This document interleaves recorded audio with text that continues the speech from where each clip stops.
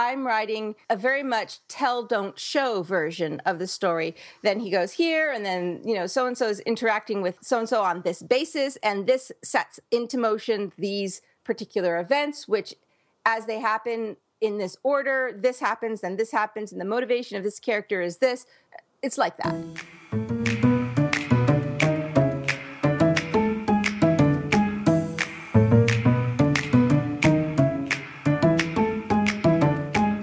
Hi, this is Taylor Stevens, the New York Times bestselling and award-winning author of the kick-ass Vanessa Michael Monroe thrillers, and this is the Taylor Stevens Show, together with my good friend Steve Campbell, where we are kicking writing in the butt one word at a time. Taylor, we're getting closer and closer to summer, and I know that when I was a young person, I used to count down the days until school was out. I know that you have young people living in your house. Are they counting down the days? I imagine that they are, and I am so not. It is, even if the house is completely quiet because, they're occupied by something else, there's still the clickities and the steps and the, cupboard doors opening, and all of that is so distracting, and it's so hard for me to write. I much prefer when the house is empty. So, yeah, this is going to be fun. Summer's always a fun time. Does their schedule completely change? Is it like we had boys? And for boys, the minute school's out, they sleep until noon every day. I think that's pretty universal. Okay. Yeah. See, I was being sexist there. I apologize. No, I mean, I've got one that sleeps more than the other, but generally speaking, the nights get really long and the mornings go really late. Today's topic is writing a synopsis, or essentially, who should write a synopsis and why should we write a synopsis? And should we write a synopsis if we're not required to write a synopsis? And, of course, we'll start with, what the heck is a synopsis? Well, actually, I don't know.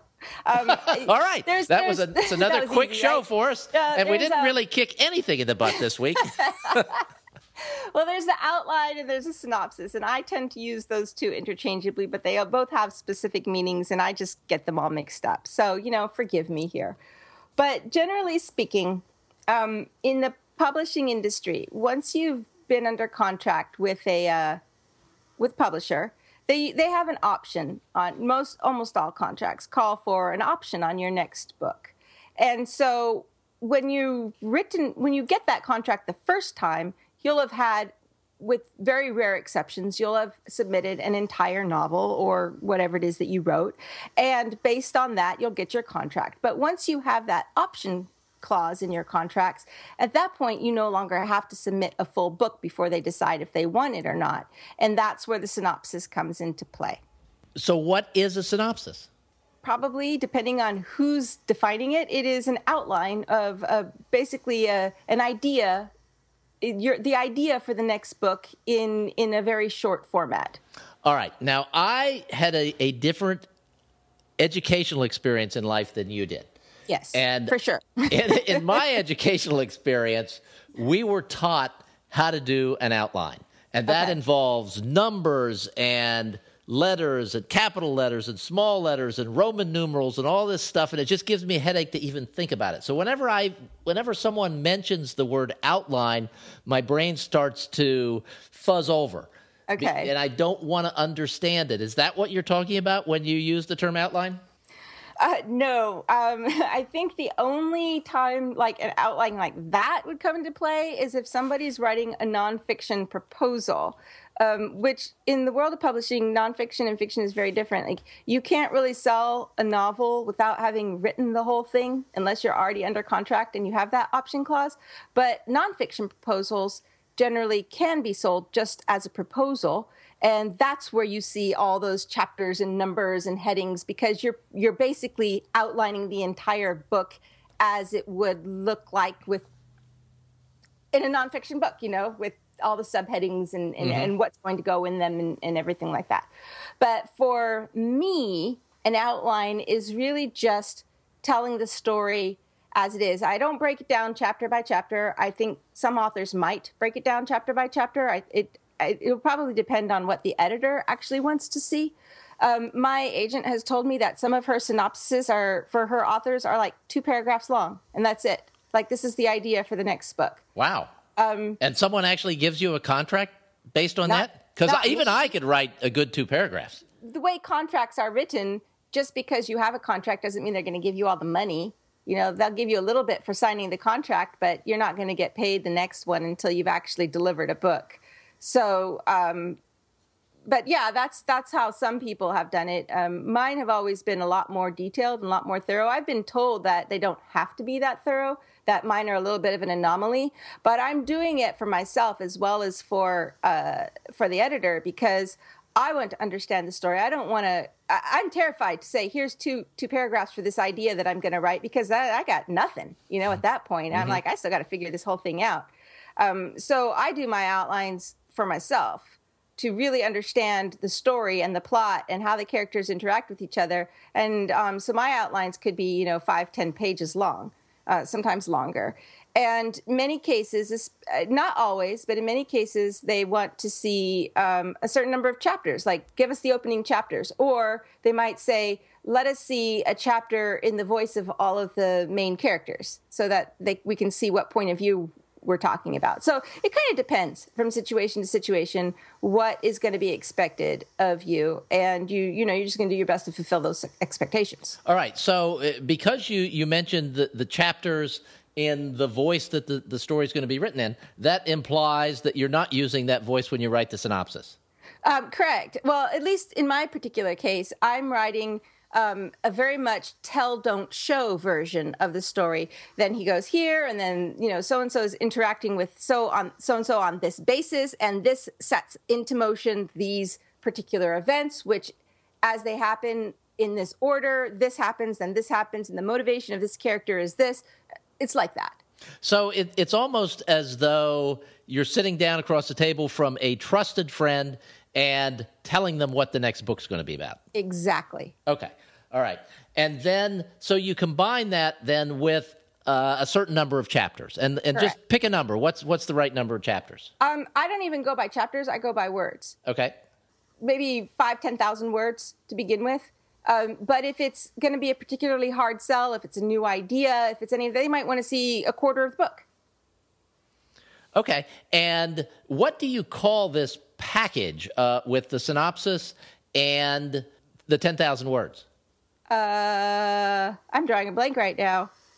I don't know. The proposal? All right. So then you send the proposal to your agent, and your agent does something magical with it. She sends it out to the editors that she thinks it would be a good fit for. Well, no, this type of thing you're only going to submit to editors that you're already working with. Okay. That is for the option. So what the agent's going to do, at least my agent, she's going to look over it and go, I still see some plot holes here. Maybe you can explain this a little better so that it's not as murky. And here you've kind of wasted some powerful points by just skipping over this. Could you fill that in a little bit more? And she's not asking for me to write the chapters. She's just saying fill it in so there's, it's a little clearer in the minds of whoever's going to be reading it.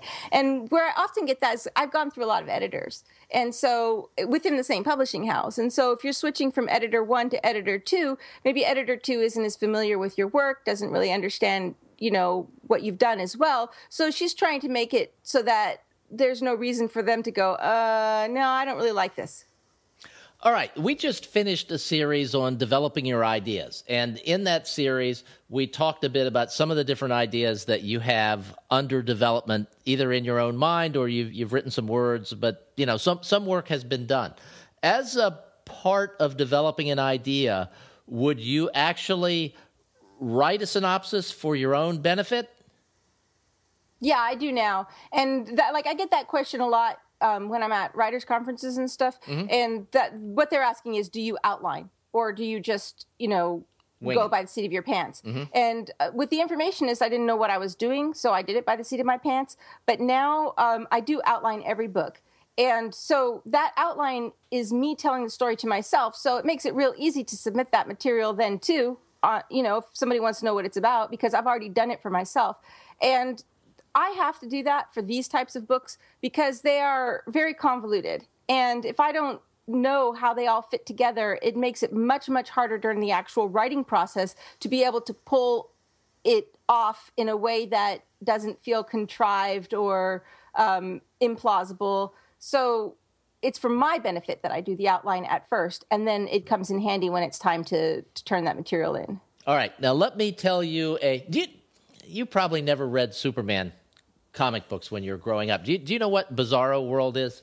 No, only in a vague sort of sense. All right. Bizarro World is like the opposite of the real world. So this is a Bizarro World way of writing a synopsis.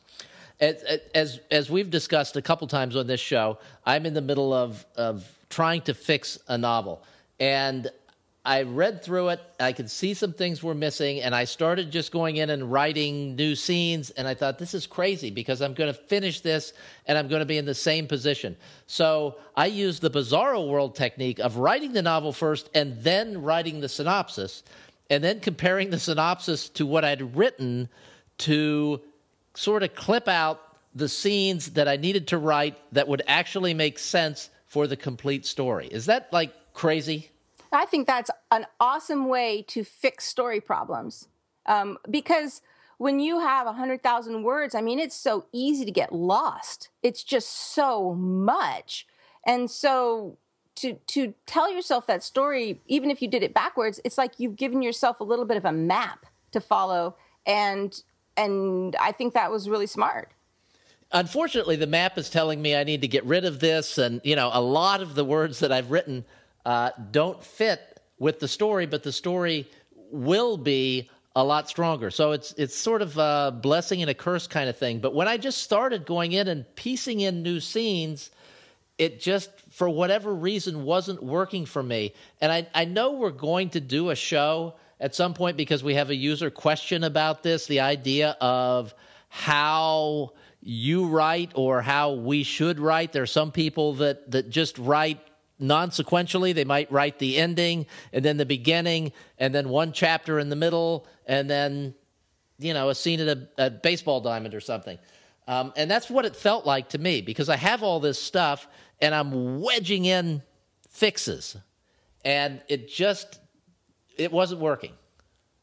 I like I said, I think the way that you figured out how to solve that, building yourself a map, was probably the smartest thing you could do. And that's why I outline now, because it's so much easier if you've done it at the beginning to then write the book more or less following the outline. And it doesn't always stay exactly the same, but you sort of have that guideline, that map, you know where the story is supposed to go, and you see all the plot holes in the beginning, and you get all that sorted out ahead of time.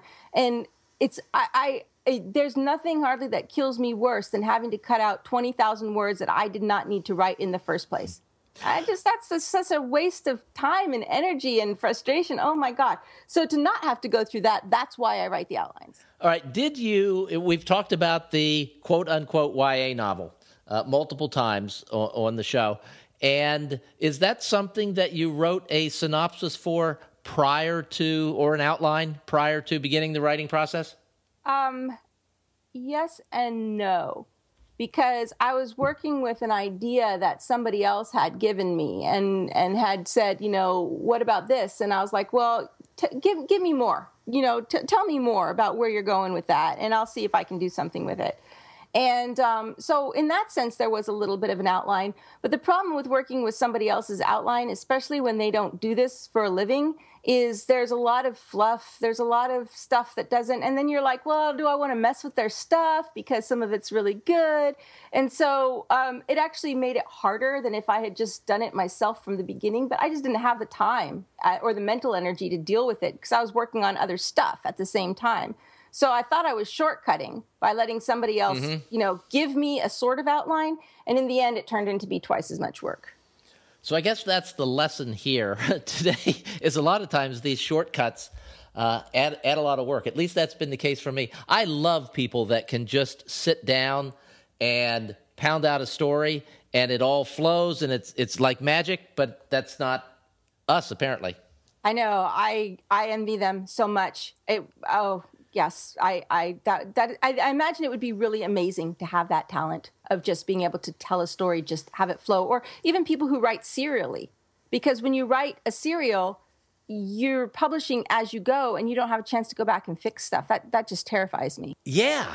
I mean, that would be both really fun because you're able to actually publish things. And as we've talked before, the life of a writer is such that you spend sometimes a year working on something before someone gives you a cookie and says, good job. Right. And so it would be nice to get that cookie on a weekly basis instead of a monthly basis. But you're right. Once it's out there, it's out there. Yeah.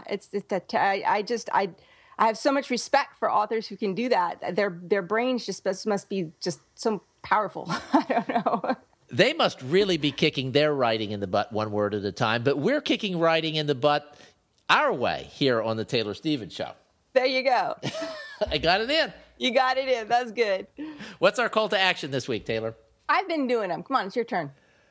Oh, wow. Okay. Yeah, how do you like them apples? Here is what I would like. I would like your biggest writing challenge, whatever it is, write it out in a paragraph or two and send it to Taylor.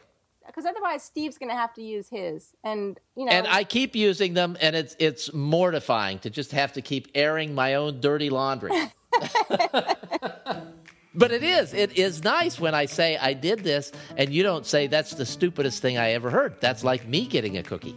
There you go. And there is no stupid. You know, it's all a learning experience. There's no one right way of doing it, and there's what works for you, and it's a learning process. It's definitely a learning process.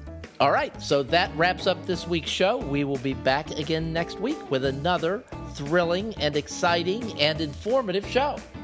Thank you so much for listening, guys. Be with you next week.